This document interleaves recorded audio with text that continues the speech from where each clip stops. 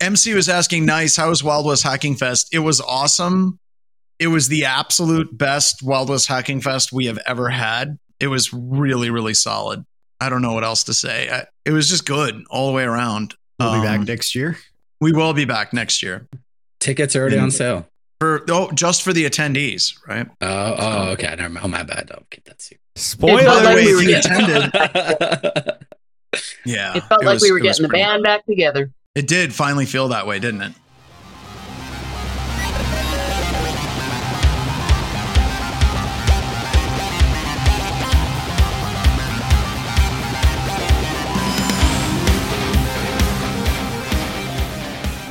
Hello and welcome to another edition of Black Hills Information Security, talking about news, or this is the after party edition of Wild West Hacking Fest, which we'll get into in just a little bit, but it was insane.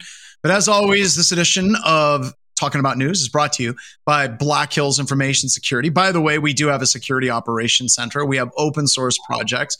We have all kinds of crazy stuff. So check us out at Black Hills Information Security. Was also is brought to you by Anti-Siphon Infosec Training. If you're looking for computer security training, as most of you are, and you're looking for security training that does not require the budget of a small Middle Eastern or Mediterranean country, God, still recovering, then you need to check out Anti-Siphon Security Training because I don't know, I'm lost of words. We good, we cheap. How about that? We'll just throw it in. All right, so today I am joined, as always, by the illustrious cast. We have Ryan showing up, making us sound and look better than we have any right to whatsoever. We have BSD Bandits joining us from an undisclosed location, but we're going to try to send BSD to Mexico City. I think we need to do that. He's got a concert he wants to see. If somebody could stand up a GoFundMe campaign for him, that would be awesome. It was sponsored by Bubbly. Sparkling water without the fun, everyone. We have Wade. Hey, you got to call it something. Wade is also with us. Wade, we missed you. We missed you so much, dude. I stayed off social media the whole week. I was like, I'm not going to watch. I'm not going to look at it. The only thing I did was watch Corey's talk, and that was it. Wow, I feel so honored by that. We have Mike, who I missed as well. Mike, we're going to get you out next year, hopefully. Yeah, I'm planning on being out there next year, especially since there won't be any conflicts in dates. There you go, no conflicts in dates. We have 4 people. That is 4 people that I didn't miss at all because they were there. Bronwyn is with us, and she's all the way back at home, which is crazy. It's almost like there's these magical tubes that fly you through the air to get you where you need to be. Speaking of magical tubes, went mountain biking with Corey. That was great fun. We didn't need any tubes, so that's good. Oh, you're on tubes. There's tubes. The bikes, they're tubes. They're carbon fiber tubes. At least, some of the bikes are. We have Ian, who is a little bit a little bit loopy from carbon monoxide poisoning. Because I like beans. He sounds normal to me. He was wearing the bear versus bear costume with no good ventilation whatsoever. Carbon monoxide, though? Yeah. Oh my God. It's carbon dioxide. The chemistry. Carbon monoxide would be if he's like a combustion engine. Which he is. Yeah. He is a combustion engine. He is a combustion I engine. run on dead dinosaurs. He runs on dead. Actually, it's all dead dinosaurs all the way down. And then Noah, speaking of bears, good to see you, sir. The beard's looking fantastic. You actually did trim yours since you got back. I haven't. I have the really disgusting, creepy Van Man stuff going on with my beard right now. So yeah, I had to trim it when I got back. A week of going without trimming it was more than enough. By the end of the conference, we were all looking ragged. Right. Oh my God, it's a bunch of meth addicts with computers. What the hell? But it is. I do want to say thank you to all the people that approached me or other individuals and thanked them for being on the news. It's so weird to think that people actually watch, but I guess now I have someone to disappoint in my head that I can think back to the nice people that came up to me. Yeah, I'll be like, man, that person was so nice at the con. Now I'm going to ruin them with this horrible article, but They haunt you. They haunt you for the rest of your life. Trust me, they just do. All right. Speaking of haunting, The Verge pushed out an article that let us all know that it is, in fact, Cybersecurity Week. I don't know. Did they just make this what up? to make Like, of is this real? No. I guess it's a thing. Isn't it Seesaw? I remember there used to be the Seesaw CTF at New York State University that was really awesome. Is this that, or is this completely different? No, it's different. I don't know. It's kind of weird. They're like, the internet is a wild, strange place full of scams. Here's how you can protect yourself. The biggest vulnerability is always the human element. Right. I swear to God, this sounds to me like it was written by Kevin Mitnick, but they got a bunch of articles. The logo is cool. Look at all like the firewall in it, the Bluetooth, the key, the fingerprint. There's probably a broken They finger hired a good behind it or graphic something. designer. That's what we know. There's a broken finger behind it. The best thing about the graphics is the confusion on the people's faces by looking at it. They're InfoSec pros. Trust me. These are people that have 20, 30 years of experience, but like, what the hell are we even doing here? Why do the characters look like the ABC school after school special? They do. Yeah. Mm-hmm. I will say The Verge is the ones that have like the really bad PC build guide where they like do everything completely wrong. So let's hope. First, you get your socks and rub them on the carpet. Then you pick up your processor. So are we just going to say like, I'm sure that everything they have here is absolutely fantastic for people that don't know anything about, computer security, but I guess that's cool. Are we becoming more? Are we becoming sellouts? Is this like mainstream now? I think this is mainstream. Is The Verge that mainstream? Like, does my grandma know about The Verge? Probably not. I don't know. Is that your criteria? Is that your bar? Yes, that's my bar. Because then mainstream is nothing but Matlock and Jeopardy. Don't forget the Wall Street Journal. She knows about that. Wall Street Journal and dinosaurs reruns from the early 90s. So not the mama. Not the mama. Yep. Yeah. So we'll move on from this one because there's really not a hell of a lot going on. But one of my friends that I haven't seen in a long time, Antov Chavakin, I think like just came out with just a killer article on Medium where he's talking about the cybersecurity action team threat horizons report. We were talking about syllables earlier, and Google has like way too many of them, but they can afford it. But it's a report that was kicked out, and it was kind of his breakdown of what the report said. So instead of like just giving a link to the report and saying, here's the report, it's like the report and then hot takes, but it's Anton. So they're good. They're really good. So one of them, they were talking about how once inside, the attackers frequently engage in crypto mining, which I think is interesting because we haven't had a lot of stories lately of crypto mining running. Like, ransomware is very flashy, and we have a couple of ransomware stories. But did crypto mining go out of style? Like even before cryptocurrency completely crapped itself, it was still a thing, right? There were still attacks. Is it just we don't see them show up in the news because it's not all that interesting? Yeah, I think it's gotten to be old news. It's gotten to be old news. It's not as flashy. People just aren't interested. And, if it bleeds, it leads. It isn't bleeding enough. It's not as profitable anymore. As a blue teamer, I haven't heard a lot about. So is this like cloud only? Is this cloud only, or is this all compromises? I can go to the full version. I just read his blog. Because if it's cloud only, like it says cloud compromise factors. I don't know if that's just the graph I'm looking at or if the whole report is based on cloud. If it's cloud, then I can see why cryptocurrency mining is a thing, because you can spin up like actually hardware that can, in the cloud, you can get some real crypto mining done. You are correct. Cloud application security reviews and data discovery. Yeah. So that's on page 17 I'm going to go with report. This is a thing in the cloud world, not so much a thing in the traditional enterprise world. But that's just my hot take on another person's hot take. It's not as much, but people don't like to talk about it when you get hit with like crypto miners of the enterprise.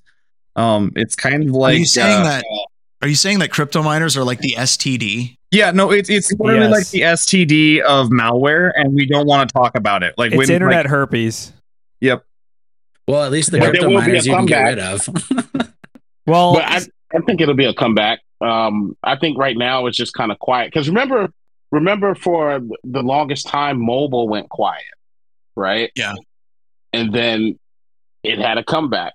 I think it's kind of similar with like crypto. Right now it's quiet. It pooped itself. It's probably cleaning itself off, and I'm gonna say I'm looking to see something happen in the crypto world shortly. So it's looking for mouthwash, basically, is what pretty you're much. saying. Yeah. It's like it was a hell of a party.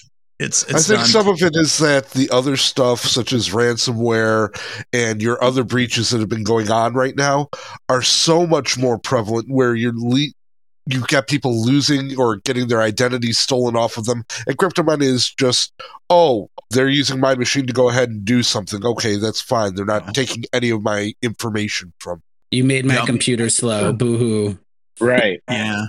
I don't know. That can add up in the cloud. That cost can add up. In the cloud, I could say yes. And a lot of times it's going to be forgiven, but I've heard that cloud providers are starting to push back. Like if you didn't exercise due diligence, they're not going to give you the money back. My hot take is I don't think it's going to really come back. I think that just the way that cryptocurrency proof of work algorithms are less and less every month. And even the ones that are still proof of work are heavily ASIC based. So I mean, people will still do it. It's dumb, but people will still do it. Hopefully we get more creative. It's just like 65% of attackers are really boring. Yeah. Speaking of really boring, number one, and number two, you had mentioned due diligence and the practicing of due diligence. 57.4% of the attack compromise factors were weak or no credentials, which I knew it would be high. I didn't think it would be over 50%, but holy crap, that's huge. Now, do you think they put default credentials in that, and would that be considered weak? It would have to be, right? Also, probably a ton of unauth, right? Like, I spun up Elastic. Whoops, forgot to add authentication, and now it's open to everyone. Well, the breakdown. I love the breakdown. It's like UI exposure was 3.7, remote code execution was only 1.9. But then they had misconfiguration at 13, other at 7.4, whatever that is.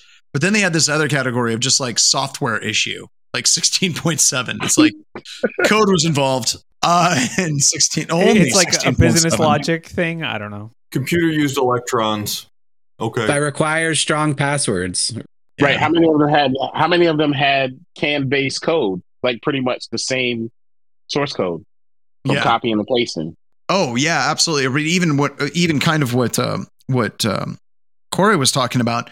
Whenever you're actually standing up, a lot of these instances, it just comes with like default credentials or default configurations, which is about the same thing, right? Yeah, which is what they were saying in one of the Tom was saying in one of the bullet points, that it's all about SSH, a high level of SSH activity involved with it, using no credentials or defaults, and that's scary in its own right. I love his quote. He said that it's not Q2 of 1998; it's of 2022, which to me smells like the 80s, not even the 90s, which he was around back then. So it's just showing like, are we actually getting better in this industry? I seriously wonder sometimes. The good news is I automated the build script. The bad news is security was not integrated in version 0.1, and we're just going to go through with that for production. Right. Sound good? Okay, here we go. Sounds good. I automated the build script, but forgot the 4 other nodes in the load balancer, so it's fine. Oopsies. It's fine. Those other, you have to know the URL. How is someone going to guess that? You know what? My bad. My bad. URL complexity is security. I've heard that argument plenty of times. Yeah. Yeah. If I just base 64 encode it and I put it in the URL, we'll be safe, right? There's no such thing as a proxy. Nobody's going to see you. No one. Browser history. We don't go after that. That's why you should always know base 64. So when you're reading URLs and you see one and you're like, ooh, what is this? And then, you may just get a bug bounty real quick or something. I don't know about this, fun. But I tried to teach my kids to read base 64, but I had Child Protective Services called on me. That's like the internet version of prepping. Like, all right, kids, any day that the rapture is going to come. That's the internet version of that. You've gone too damn far when the Web 3.0 people are like, you might want to slow down there, bucko. You might want to slow down. Was it before or after you taught them to read hex? well after. It's twice as fast as reading binary, as Judy Novak would say. The other one that I thought was interesting, there's so much good stuff. He said the trolls fail to identify the malware asset's nefarious nature as they check the asset's context and external characteristics instead of exploiting their content in more depth. And 10% of well-known popular websites are seen to be distributing malware. malware legitimacy is inherited from credible hosts. All right. Now, do you honestly think that 10% of well-known popular websites are hosting malware, or do you think that it's actually being distributed through the ads that they host? Ads. I would go with I was just going to ads. say that the 10% number is ridiculous. it much should be way higher higher. than Yeah. For the reason that you It's said. gotta be. Yeah, I would guess this is just staging malware on sites that allow arbitrary file hosting. That would be my guess. Like, I typically stage malware on S3 personally, but yeah, you can stage it in Google Drive. You can stage it in 100 other well-known good websites. All right. I got a conspiracy theory. Right? Google's getting rid of yes. Yeah, Google's getting rid of ad blocker. Ads. 10% of these ads have malware in them. Google just bought Mandiant. The only thing Google's missing is they're perpetuating a credit. The only thing Google's missing in your conspiracy theory is a credit monitoring service. If they had that, then they would have all the rings. I now pretend to use the G card coming soon. Yeah. I just put in just block S3, then you block hackers. Exactly why it works, because if you block S3, that's half the internet, roughly. You're not wrong, Noah. You're not wrong. My question about this report overall is this: looking at it and looking at the report, it seems to be based on Google Cloud itself. How large of a base do they have in Google Cloud to extrapolate to Amazon and Azure, comparatively speaking? They have, I think it's like 20 or 30% market cap. It's pretty high, but they're not. Yeah, it's very segmented. There are different. Yeah. Although if you look at like the kind of customers that use Google Cloud, like there's actually very specific types of customers. Like you see a lot of education in Google Cloud. Yes, Compute. Government, education, those are the most common. We were actually talking. They were a vendor at Wild West Hackin' Fest, and I talked to the. I talked to the people, and they said that they were looking for government and small business. Or, I was like, really, you're Google? You're going after government? Interesting. Yeah. Well, and I'm wondering if they're getting better at compliance. Because if you're going after that market, you've got to understand at least some rudimentary compliance frameworks to be successful. So I don't know. We'll see how it works out for them. But one of the reasons why we got off is their compliance logging, auditing, and analysis was an absolute train wreck. So yeah. I mean, to your point about compliance, on their table, they had a little sign about if you're in government and you take the stack of Pokemon cards, you verified that ethically you can. Yes. So, no, they did. Yes, they had the export compliance thing. It was like, if you take any gifts, you agree to that this is just a gift, and it's like the total cash value of all of our merch is $8. Oh my god! Wow. I'm just gonna say compliant. They're probably doing it wrong. There's probably some attorney that was like, "Honey, today you wouldn't believe what I came up with. We're making our vendors host these little stupid signs."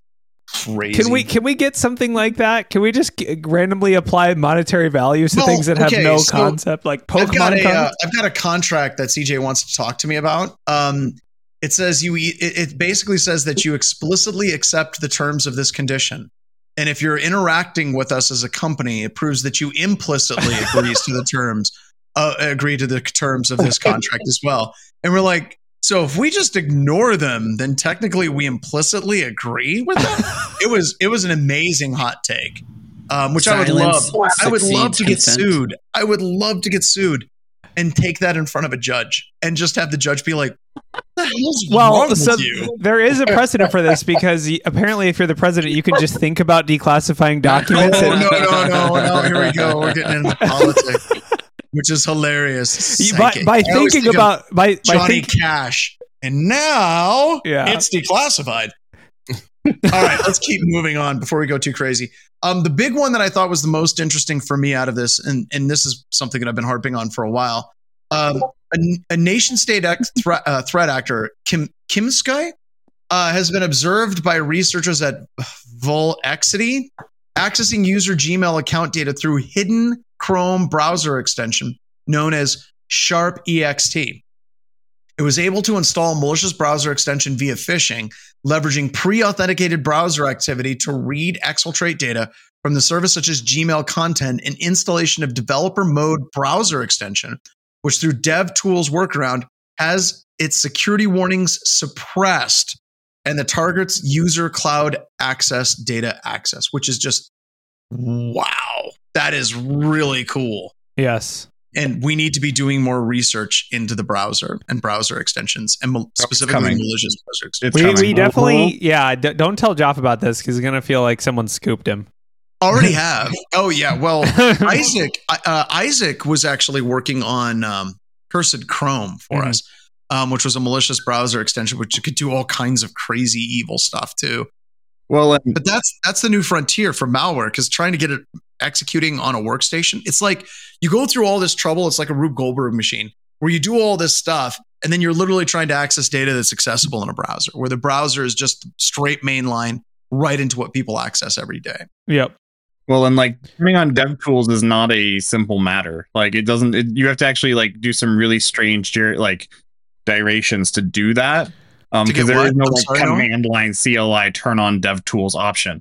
So like when we were doing that, I built like the basic loader and basically just used send keys, and built this like weird send keys script that does a bunch of like tabs and stuff. But anyhow, not spaces. No spaces. Sorry. What if I told you? I think this is when we talked about doing it for like ops, we talked about like relaunching or sideloading, causing their browser to crash and relaunching it with malicious args. So I don't know how the threat actors are doing it. It's kind of scary though. Well, everything that I just read there, especially the stuff about turning on developer tools without and then suppressing all warnings to the user, that's hot. Like if you're the threat actor that did this, props. Kimsuki, you want a job at BHIS? Give us an email. Yeah. No links. No we links. Don't ever want to be like, we don't ever want to be like, we're hiring. But God, I'm sorry if you weren't evil. You have to promise. By agreeing to this email, you implicitly promise not to be evil. All right. Yeah. Scouts honor. No more. I never made that's a good route. Yeah. And these reports, I think, are getting better and better as time goes on. And it just keeps highlighting more and more like the attackers are just doing basic crap. They're spear phishing for access. They're attacking credentials. There was one that they mentioned where they brute force the user ID and password, and then they the attackers enroll their own device in multi-factor as well. So yeah, right there it is. They brute force the instance password, then enrolled their own device in the NGO's multi-factor authentication process, which sounds to me like it wasn't set up correctly in the first place, but still, I mean, this is motherhood and apple pie in the cloud age, right? Good detection opportunity right there. It is. You have to memorize everyone's phone numbers. It's not that hard. I got them. You got them? Yeah. Apparently, Kimsuki's other malware is called Baby Shark, so I guess... Oh, no. I already like this group. Not Baby Shark. Everyone's got Baby Shark in their head now. My goodness. Yeah. Here we go. No! It wasn't me. I was just reading indicators of compromise, okay? I know. It's just the IOCs. So Kimsuki, once again, massive respect. You're highly memeable. We appreciate that. Speaking of drugs, so Caffeine service lets anyone launch Microsoft 365 phishing attacks. It seems I'm kind of beginning to see a cycle here with these. This is, I think, since we started doing Talk About News, this is like the third or fourth iteration of a spear phishing service that's just so easy for the attackers to launch attacks. Using that, using the attack as a platform or as a service in the cloud. I don't know. When does this not become interesting anymore? I don't know. Is this interesting or is this not? Is this something we should even talk about anymore? I think it's expected, right? Like you said, we've seen it so many times now. I'm not really phased by it. And honestly, okay, so now they can just do it faster and more efficiently. Great. Okay. What else is new? Well, look at the pricing there. Basics $250. Yeah. You get a PHP and a Python version. To mention this website looks nicer than the actual Office 365. It does. It's probably more useful too. Wait till you see the phishing Hold it right there. Go back up. Back up and look at stay on their pricing. It's got auto update, inbox letter for Office, unlimited support, $50 for renewal plan. Professionals 3 month. You get all of those options plus you get Office Email Checker, which I'm assuming is going to check to make sure that it can bypass the controls. And then, go ahead. I was going to say, this is like so far 2 lines of code plus the website. Yeah. So now the enterprise version gets, I don't understand what one free SMTP with random limit means, but you get unlimited VIP support, which is like the champagne room of malware. I don't know. So it's just bringing the entry level down of like cyber hackers, right? Like anyone can do it now. If you really read a couple blog posts, I think there's some confusion there. I think what they actually mean is semantics VIP token. You know, you want MFA on your enterprise. No. I'm just really hung up on this random limit. Like, I love this. Like, I'm gonna start selling things with random limits. Like, it's like Pavlov's dog. You got to randomize the positive reinforcement. Otherwise, it doesn't work. Coming soon to the SOC, SLA is now a random SLA. But you know what? Our customers agree to it either explicitly or implicitly simply by interacting with us. So the random limit, the limit. 3 lines of code. Look, 3 lines of code plus the website. Victims sold separately. The big thing is they're offering support for those 3 lines of code. Yeah, I would you say don't understand them. Just better than most commercial companies, I suppose. Don't pay for this. First of all, it's definitely a scam. Even if you got what you wanted, it's still a scam because no. Go back to it though, Ryan.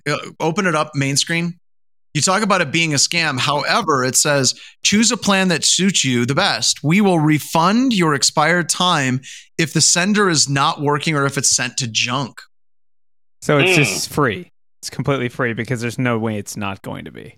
I will say the only way this would be worth it or interesting is if like somehow they utilize like BECs to like send these. Like if it's like you're sending these emails through like another compromised entity, that would be interesting. But I feel like that'd be way more expensive. It would be. But that would be pretty badass, actually. Yeah, it can't be that hard. Those initial access brokers, it's like $5 for an account. So how can I tie initial access brokers into that? I wonder if we should give our SOC customers a discount if we can relay our spear phishing attacks against other customers to their networks. Is that evil? Only if there's a random limit. It seems bad. Oh my god! I just really am waiting for them to get the call from someone else and be like, yeah, so we think that your email's been compromised. You should probably get that checked out. And they're like, oh no, we let a pen testing firm use our email. It's just spreading us like a cult. No, we're not compromised. But can we interest you in a conversation about Black Hills Information Security Services? One of us. Oh, yeah. I mean, so the goal all along was to build a botnet. Yeah, all along. That was the entire goal. Because it was getting expensive using IP gateways and Lambda in Amazon. And whatever the hell it is Google has, which I don't know. Well, the next one, we got to play with AirTags. We have some stuff that we've done as part of some physical assessments lately where you can buy a puck, and it's basically a Bluetooth multi-device, and then you can drop code on it that allows it to access and be part of the AirTag network and to do it transparently, which is really, really cool. So in some of our classes, we'll be using that. And then also in our physical security engagements, we'll be using that as well. Now, there's 2 things that are interesting about this case from Daring Fireball. The first one basically reads that Lufthansa has completely banned AirTags. And the reason why is because they're in the category of portable electronic devices and are therefore subject to the dangerous goods regulations issued by International Civil Aviation Organization for Transport and Aircraft. Accordingly, due to their transmission function, the trackers must be deactivated during flight, similar to mobile devices like laptops, phones, tablets, if they are in checked bags. So I don't know. Like they actually walked this back. I think they did a little bit. Yeah. But it also had to do with the translation. Yeah. But there was also some issues with the initial translation of the website as well. The initial translation came across a lot stronger than what it actually was. But yeah, they did walk it back. I don't know. Is this so? My thing is, you get these devices and they can record all kinds of things. I remember years ago at DerbyCon, the second to last one. Who was it from Inguardians? I know Larry did it, but I can't remember who else did. Larry Pesci from Inguardians or Hacks or the Matrix. They basically shipped luggage through the airlines, and they went through FedEx, and they went through UPS, and they put all kinds of equipment like gauging the temperature, the barometric pressure, and then if it was actually jostled or there was a large impact on it. And that was really interesting. Basically, your luggage and packages are treated like absolute complete garbage. Yeah, the reason this even became a thing is because so many people were using it to like be like, listen, Lufthansa, it's right here. This is where my luggage is. Like you can claim it's lost, but I see it like 2 miles that way in the airport cargo bay. So go get it. Like there was a big Twitter feed, right, where some guy got like his package was like in another airport, and they said they lost it. Right. So then he tweeted at them the actual locations, like, here's where it is. Pick it up. Send it to me right now. Someone who's lost their luggage. I wish I could have done that. I think it's one of those things like, how are you going to stop it? Are you going to have like in every bag dug through and inspected? Because there's so many ways you can hide air tags. But I don't think they bother stopping any electronic devices being on right now. No, right? They're not going through. But I agree with what Wade said. This gives them an out. So if somebody's like, I can track it, it's right there. Well, you've just violated our policies, and that's going to be $1,000 fine for you to do that. That's the kind of corporate evil that I could see actually being done on this one as well. Insider Life TV says, can you guys talk about botnet? Botnet is a whole bunch of computers that have been taken over by a malicious attacker. There you go. We talked about it. Yeah. The only other thing that'd be better is if you could have a free weather service for when airplane or like when flights want to cancel due to weather, and you're like, what weather? I think I lost you. Like as a service, like have it so you could like pull it up and be like, there is no weather, and then be like, oh well, you can't because if they cancel due to weather, they don't have to refund you your ticket. More airplane corporate greed. Never mind. I'm still lost. I'm so confused. I've never heard of any of that, but okay. No, I'm missing it. But I'm missing a lot of things. Let's move on and let's talk about the international crackdown down in Florida. This one is really, really interesting. It was actually a joint exercise between Interpol, local police, and I can't remember who the other group that was around it as well. I see a shirt for Hawks is there as well. What's interesting about Interpol is Interpol really can't. I mean, when you see them in the movies, like Interpol's running around like Venice and they're, chasing cars and they're shooting and all that stuff. But it really depends on what the memo of understanding is with Interpol versus local law enforcement. And usually Interpol is supporting local law enforcement. It's kind of this weird quasi law enforcement entity, but they went through and they got 70 arrests. Basically really kind of, I don't want to say they shut it down, but impacting Black Axes. Which is a cybercrime group. This is interesting because we usually don't see law enforcement infiltrating African groups all that much, specifically in West Africa. I wish that there was more to this story, like talking about what were the politics in actually making this happen. Because this is something in security we've joked about forever. A lot of times the attackers that you're worried about are in countries that don't have extradition treaties and don't have memos of understanding with other law enforcement agencies. To actually see this happen in West Africa is really, I think, a step in the right direction. I just don't know what the framework was legally for it to actually happen. I'm going to go with it was funded by Nigerian princes who just want their emails to land in people's inboxes. They're tired. They're like, tired we're so sick. These scammers are making us look bad. We just want to look bad. Exactly. So, one of their princes got their money and put this money towards getting these hackers. So the amount of assets seized are wild. The craziest one, I mean, obviously a lot of money, a lot of bank accounts, but the crazy one that sticks out to me is 12,000 SIM cards. 12,000 SIM cards? Oh, like that is a lot of phone numbers. So it was in South Africa, but it was against specifically, if you look at the title, West African financial crime rings. I don't know if anyone's sent canary tokens to these guys. Like whenever they email you, I always email them back with a canary token just for fun. 90% of the time, open it almost every time. Every time. One time they emailed me back and said they couldn't open it, and I'm like, that's weird. And so what you also do is if you password protect them, then they can't read them in the email box. They have to download them, unzip them, and the password protect. Yeah, so you're using your own their own tactics against them, and when the canary goes off and it's in Africa somewhere, you just get a chuckle and like, oh, I did it. I send them a screenshot of their address. You? Yeah, it's great. It's so much fun. And you also usually get like some secondary IOCs from them. Like I've sent me back other stuff or more malware, which is pretty fun too. One of my friends who will go nameless, he was looking for a bridge home. He had sold his house and needed a house for 2 months until they could move in, and put out an ad. And he got a response. And the person was like, yeah, here's a house. It's for sale. It's in your area, but it's empty. You can use it. And he almost fell for it. And literally, they were just going through and finding houses that were for sale and offering people to rent them in turn, but they needed like 100% of the rent up front or something like that. And he was able to figure out that it was actually an African crime ring. So what he did, instead of just doing a canary token, is he sent an entire malicious payload to them and literally took over their entire network and then wiped all of their machines. That is not something I recommend, but you got to admit it's hilarious. But don't do that. That would be bad. That just makes me scared for those past stories we heard about with the phishing ring last time with violence as a service being used, right? So that's why you don't do that stuff.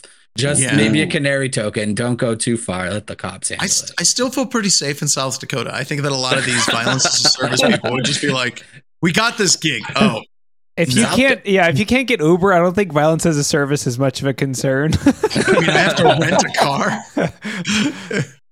It is good. I think it's a good step, especially like financial crimes are one of those things where it's like, how is this still working? How are we just like, hey, I'm Microsoft, send me like $500 in Amazon gift cards or whatever. Like, this is a good step for international crime task forces or Interpol or whatever you want to call it, to be able to nab in the course of a week, to nab people from however many countries it was, like 10. That's awesome. So they must have really good Discord channels. Or whatever they're using to share intelligence. I'm sure it's very OPSEC safe and totally not Microsoft. So next story that I think is kind of scary, Tata Power, Power in India was compromised. Very, very little on this story. They believe that it was APT or tag group 38. This always frightens me whenever we start seeing, okay, so the reason why this scares me is almost always these attacks on power grid infrastructure are usually, especially in countries like India and Ukraine before the war, they're usually dry runs for something else. And anytime this happens, I'm like, and it didn't blow up. It's like, what was this a dry run for? This spooks me. And once again, I think the scariest hacks are the ones with the shortest press release. And there's really just not much on this one. Recorded Future said that they saw some of the data associated with the attack. But as far as the official filing from the organization itself, even if you try to go to it now, it's actually in the filing, it's actually access denied. You can't download the PDF right now, which I thought was weird. Might just be a web kerfluffle on that. Yeah. I mean, you're definitely right that it's pre-flight checks, because that's even what the company themselves said, is like they were just trying to gather information targeting these actual substations where power is controlled. So I would agree with the spook factor on this one. This is like a little bit, I guess it's almost Halloween, so this is a little bit spooky. But has anyone read Nicole Perlos? This is how they tell me the world ends. The cyber weapons. No. Give us the rundown. Highly recommend it. So Nicole's like, I believe she was a Times writer for the cyber, and she also interviewed Jake. So he has like mentions in there, and she goes through all the big cybercrime the past 20 odd years. And she talks about the U.S. power grid and how I forget which nuclear power plant got hacked, but goes into explaining how Ukraine was just a test ground for us, that Russia uses them and then comes after us and embeds themselves for long-term infection to one day maybe flip the switch on the U.S. She doesn't put it in so dark of terms, and it's definitely a very good book for anyone to read, either if you're very experienced in cyber, and especially if you're not. It's written for no experience, but highly suggested. Yeah, they talked about the very similar stuff in the Sandworm book, where the funny thing was in Ukraine, or they targeted them, like they already were used to the power just going out all the time, so they had like 1 million trucks to go manually override everything just like ready, whereas here we're not used to that, so we don't have that kind of like manual override baked into our like operational standards or whatever. So, but I wonder, like with the Ukrainian war, how much? So everything that's been going on. I remember whenever this first happened, we were talking about on the news. We were like, "Holy crap! Cyber attacks are coming against the U.S." Do we think that Russia is holding? But like, are they holding back right now? Are they still so focused on the objectives at hand, like trying to like limit and censor speech inside of Russia that they don't have time to deal with us? Or do they look at that as an escalation that a line that they don't want to cross?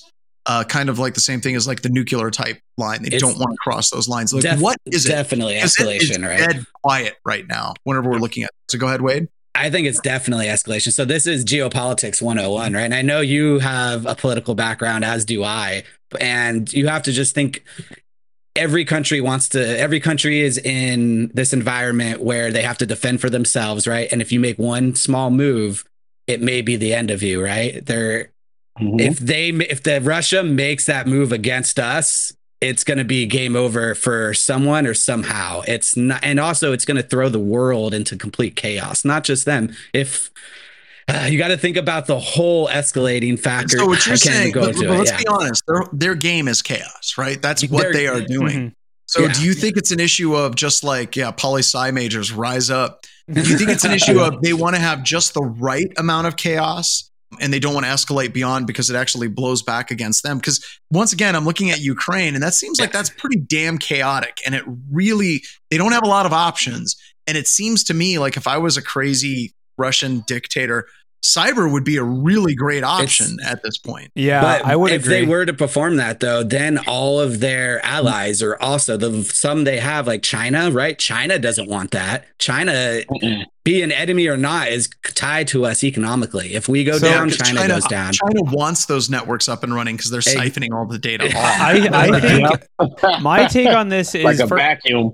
Yeah, my take on this is, first of all, I think cyber is basically free reign. I don't think anyone's going to respond. Like the US is not going to nuke Russia because they took down our power grid. It's just not going to happen.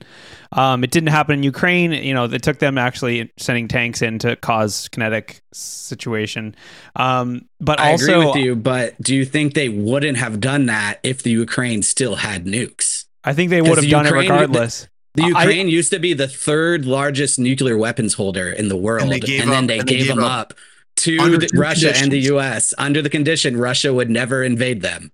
And so, I mean, Russia has nukes and we're hacking them constantly. So I'm just going to go ahead and say yes. But there's a line. I hope to God right now the NSA is completely up in there. Like, I'm sure they are.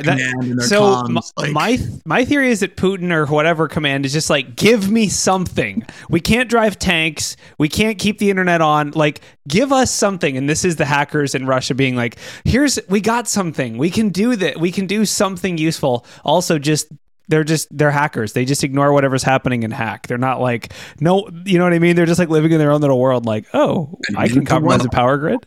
I would say too. Oh, go ahead. I was just gonna say, like, the other aspect of this is that if you look at how we do politics sometimes, especially when it comes to cyber type stuff, we often, like, large moves in cyber are usually associated with like direct impacts to certain sentinels. Yeah, you know what I mean. Congressmen and stuff like that, so if a congressman loses power, that's drastically different than something else, like that's going to start pushing like, we need to start doing things about this. We should be like enforcing cyber policy. And I think they know that as well. And I think, the one thing that would lead me to agree with Wade is once you have done that thing, it's used. Like that is not, once you start shutting down power grid, once you start shutting down pipelines, once you start doing that, it's not something you do unless you're making a big move, right? It's a chalk and awe type move. Yeah, it's Stuxnet all over again, right? Stuxnet opened the box at the very beginning and actually caused physical harm not physical harm to people, but actually mechanical harm, right? I'm sure maybe someone at Nzance and Bashir, right? Absolutely. And I think that was the thing that opened the world's eyes. Like, all right, stuff's about to go crazy. So we haven't had anything at that level yet. See, but I disagree. I disagree because 03026, which is RPC DCOM, that one actually brought down the Eastern Seaboard. Brought down the entire Eastern Seaboard. And I like to bring that up because people are like, Stuxnet, this let us know. No. We had warnings. We had warnings a long damn time ago. And one of my favorite quotes from Ed Scotus was like, and after 2003, the United States got everything together and solved the power grid security issues. Totally didn't happen, right? You know, it's absolutely terrifying. And kind of bringing in Rob M. Lee on this and Dragos, you know, his take on it, and I agree with him because he's everywhere, right? His belief is the United States power grid is in a much better place than it was 5 years ago. He might even say that it's in a good place right now. Not completely across the entire power grid, but most of it is pretty solid. He said that anytime you go overseas, it's an absolute train wreck. So I don't know. I don't like the idea to think that the Russians are running around inside of our power grid. And I know that they have been in the past because I've worked on gigs like that. But God, there's got to be some progress that's been made over the past 5 years, right? I think about it as another political outlet, right? So one of the things with Stuxnet, right, is Israel was rumored to go. Well, they were going to go bomb. Just say they were, because we all know they were. Yeah. Okay, I don't want to step on any toes. All right, Israel was going to. So the U.S. and Bush had to figure something out. How do we stop World War III? And how do we stop any of this happening? What do? We just hack them and slow them down for a little bit. It worked. So then, and it worked. It worked, and the Israelis were satisfied, right? The U.S. was satisfied. Iran didn't get bombed, at least, and start war. I think the same thing is with these power grids. It's going to become just kind of a political card that you can play, and it's not the end of the world, but it's definitely going to be like, oh, look what we can do. And then it's going to turn something off, if that makes sense. It's like, if we can't nuke them, we can turn off their power. I'd much rather have right. I would so much rather have, and I know people will be like, well, cyber attacks shutting those people so much better than nukes. Hold on a second. My nightmare, personal nightmare, is that somebody gets the idea that you start off with a cyber attack, you go after infrastructure, you go after communications, and then you land with conventional troops and other conventional warfares, or you drop very specific nuclear devices that have a limited destructive capability in order to take a very specific. Thank you. That's the word I was looking for. So the thing that we haven't seen yet, and that frightens me, and when I first got into cybersecurity, this was one of the nightmares, was that, okay, great. Now I know about this additional threat in addition to the other threats that are existing out there. How long is it going to take before precedent is established where these multi-layered attacks? It's already happened, right? Like Israel did that. Well, no, even before that, Israel did that. Israel hacked Iranian radar and then came in with some bombers and bombed them without ever being detected, right? But let's separate some things out, right? Okay. If you go back to like the Gulf War, 1 and 2, and I've mentioned it on this show, and I'm old. The communications infrastructure in Iraq stayed up because we were in there. It was an intelligence source, so we didn't want to bring that down, right? We could, we didn't. We want to keep it going because we're inside the network and we can actually track where people are. Cyber being used as part of the kinetic like options that are available for like actual hot wars has been around for a long time, right? Like you said, Israel did it. We've done it multiple times. Russia actually did it in Ukraine as well, more psyops perspective. But I think that that's fundamentally different than kind of what Bronwyn's talking about. Bronwyn's talking about a more large scale implementation. Not necessarily just tactical, but it being part of a much larger scale attack. And Bronwyn, putting words in your mouth, I want to make sure I'm not, but an example of that would be shutting down the power grid, not in June and July, but shutting down the US power grid in such a way that it's not recoverable, a Stuxnet style attack, where really expensive machinery is wiped out and you bring down the Eastern Seaboard for a week. That's going to be something that's going to cause people to die. So it's not like it's being used in a little ways. It's like, how come we haven't seen being used in a much higher scale? Is that right, Bronwyn? I want to make sure I paraphrase that correctly. Yeah, you're definitely on. You did a little bit of a segue, but your points are good too. I'm thinking in terms of using it as conditioning, like it has been done before, but again at scale. And if some dictator somewhere decided that, okay, it's time to really kill the US. We're not just going to talk about it. We're actually going to pull that trigger, then come in with this multi-layered approach. And especially if they hit power, if they hit water, if they hit basic infrastructure, and if they take down communications. Yeah. Well, so I asked the question. Like I said, this would be used in conjunction with something else, right? This would be used in conjunction, and I think, Wade, I think that you hit it right on the head when you were basically saying they're not going to pull that string because China doesn't want them to pull that string, because China wants to have that string too. Because once that genie's out of the bottle, we will change our security behaviors. It's like MAD, but inside out.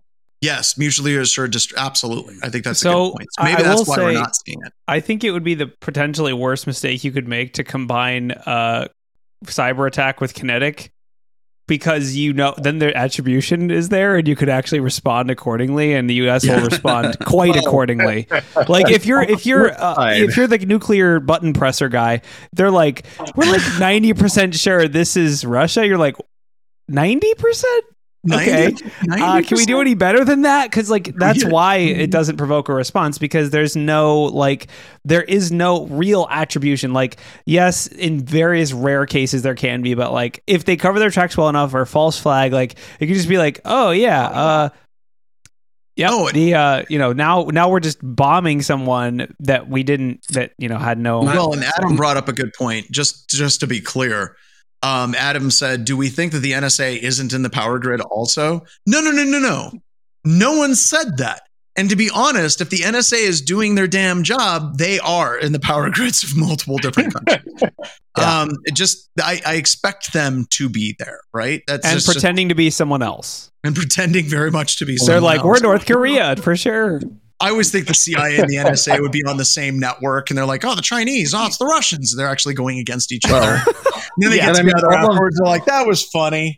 All of those agencies may be in there digitally, but they're also in there physically to an extent as well.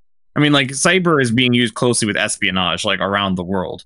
So there would be actual physical agents as possible options as well. And I think all of this comes down to this really, really scary thing that we're talking about, all the way from the book to what we're talking about here, is we're definitely in uncharted waters, right? We used to talk about this stuff as hypothetical.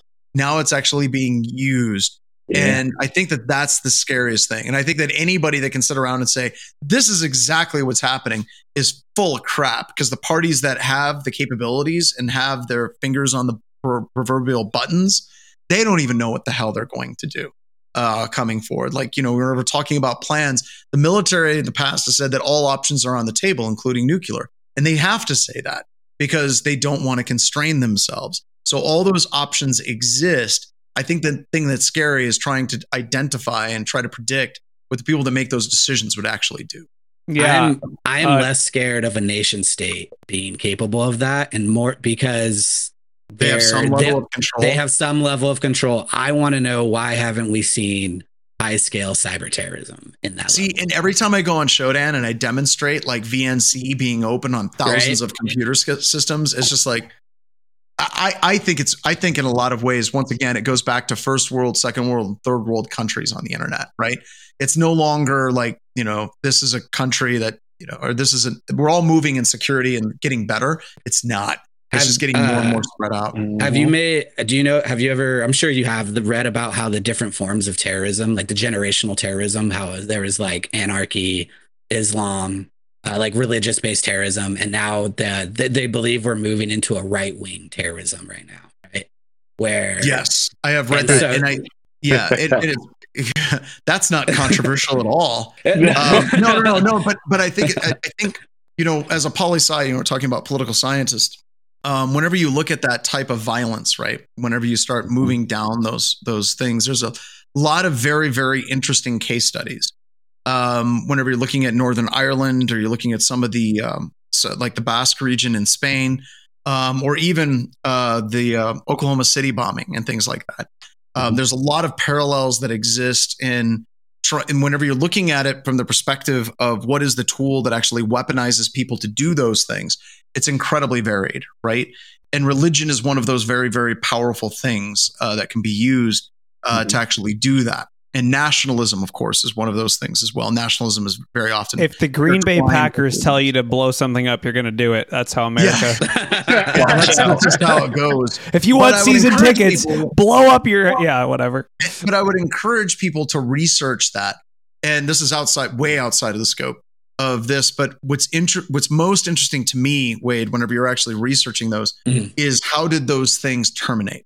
How did they end? Mm-hmm. So if you look at political violence that was actually tied with religious violence, I think it was in Spain or Italy, I can't remember which, what actually got it to the point where people got better is it actually came to a small level of very violent takeover. I think there was a town where they went in and they killed some people, and it caused the entire country to take a couple steps back.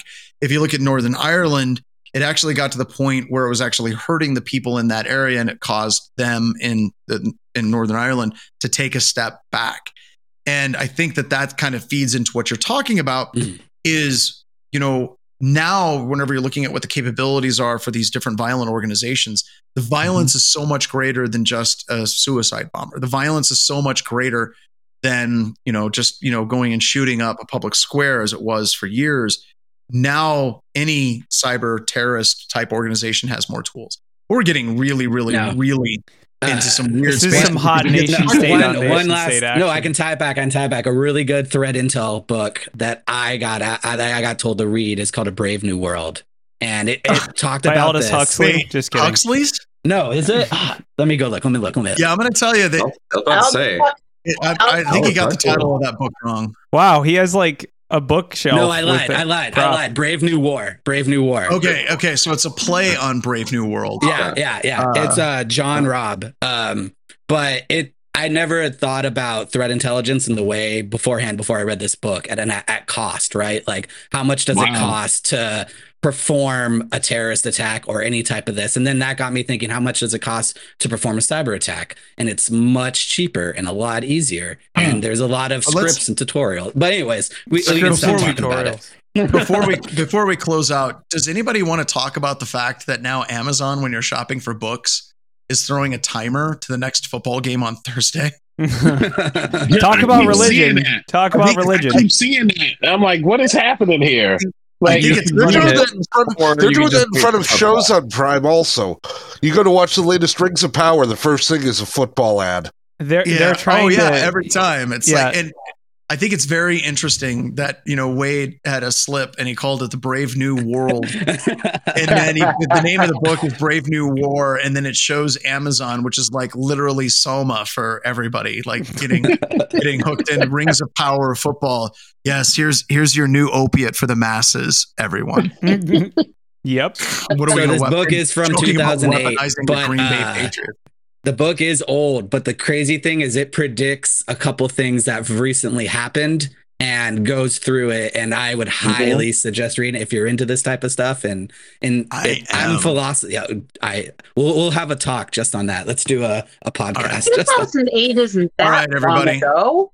All right. 2008 isn't that long ago. I know, Bronwyn. I know. All right, everybody. We need to wrap it up. I've got to get going. I think there's some breaking news, though.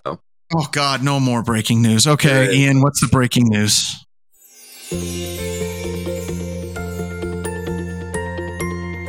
Breaking news out of Deadwood, South Dakota today. Bear fights on the rise at information security conferences. Footage seen here from Wild West Hackenfest last week as a new APT group, Ransom Bear, attacks Blue Bear in a defensive posture trying to take care of cybersecurity incidents. We're not sure what's going on, but more details are coming soon. You can find out more about these two bears by going to blackhillsinfosec.com, Recca Bear vs. Bear, to get the latest issues of Bear vs. Bear delivered directly to you and learn more about what's going on between these two arch rivals and how to better secure your environment. Back to you in studio. That just proves it, folks. That just proves it. To sum up everything, we're seeing cybersecurity go kinetic right there. Wild West. And It might actually go kinetic at a conference near you. Noah witnessed it. Noah's a firsthand. Yeah, I know the Bears are going to get T-shirt weapons. Yeah, T-shirt weapons. What's a T-shirt? All right, everybody. Let's wrap it up. Thank you so much, everybody. Thanks so much for coming. I'm absolutely fried. Looking forward to it. I think tomorrow, what do you guys think? Should I do something on SQL map? Does that sound like fun? I'll do a SQL map section. All right. So tomorrow in address-based layout randomization, we're going to play with SQL map and SQL injections and what you can do to defend against it. Till then, we'll see you tomorrow. Take care, everybody.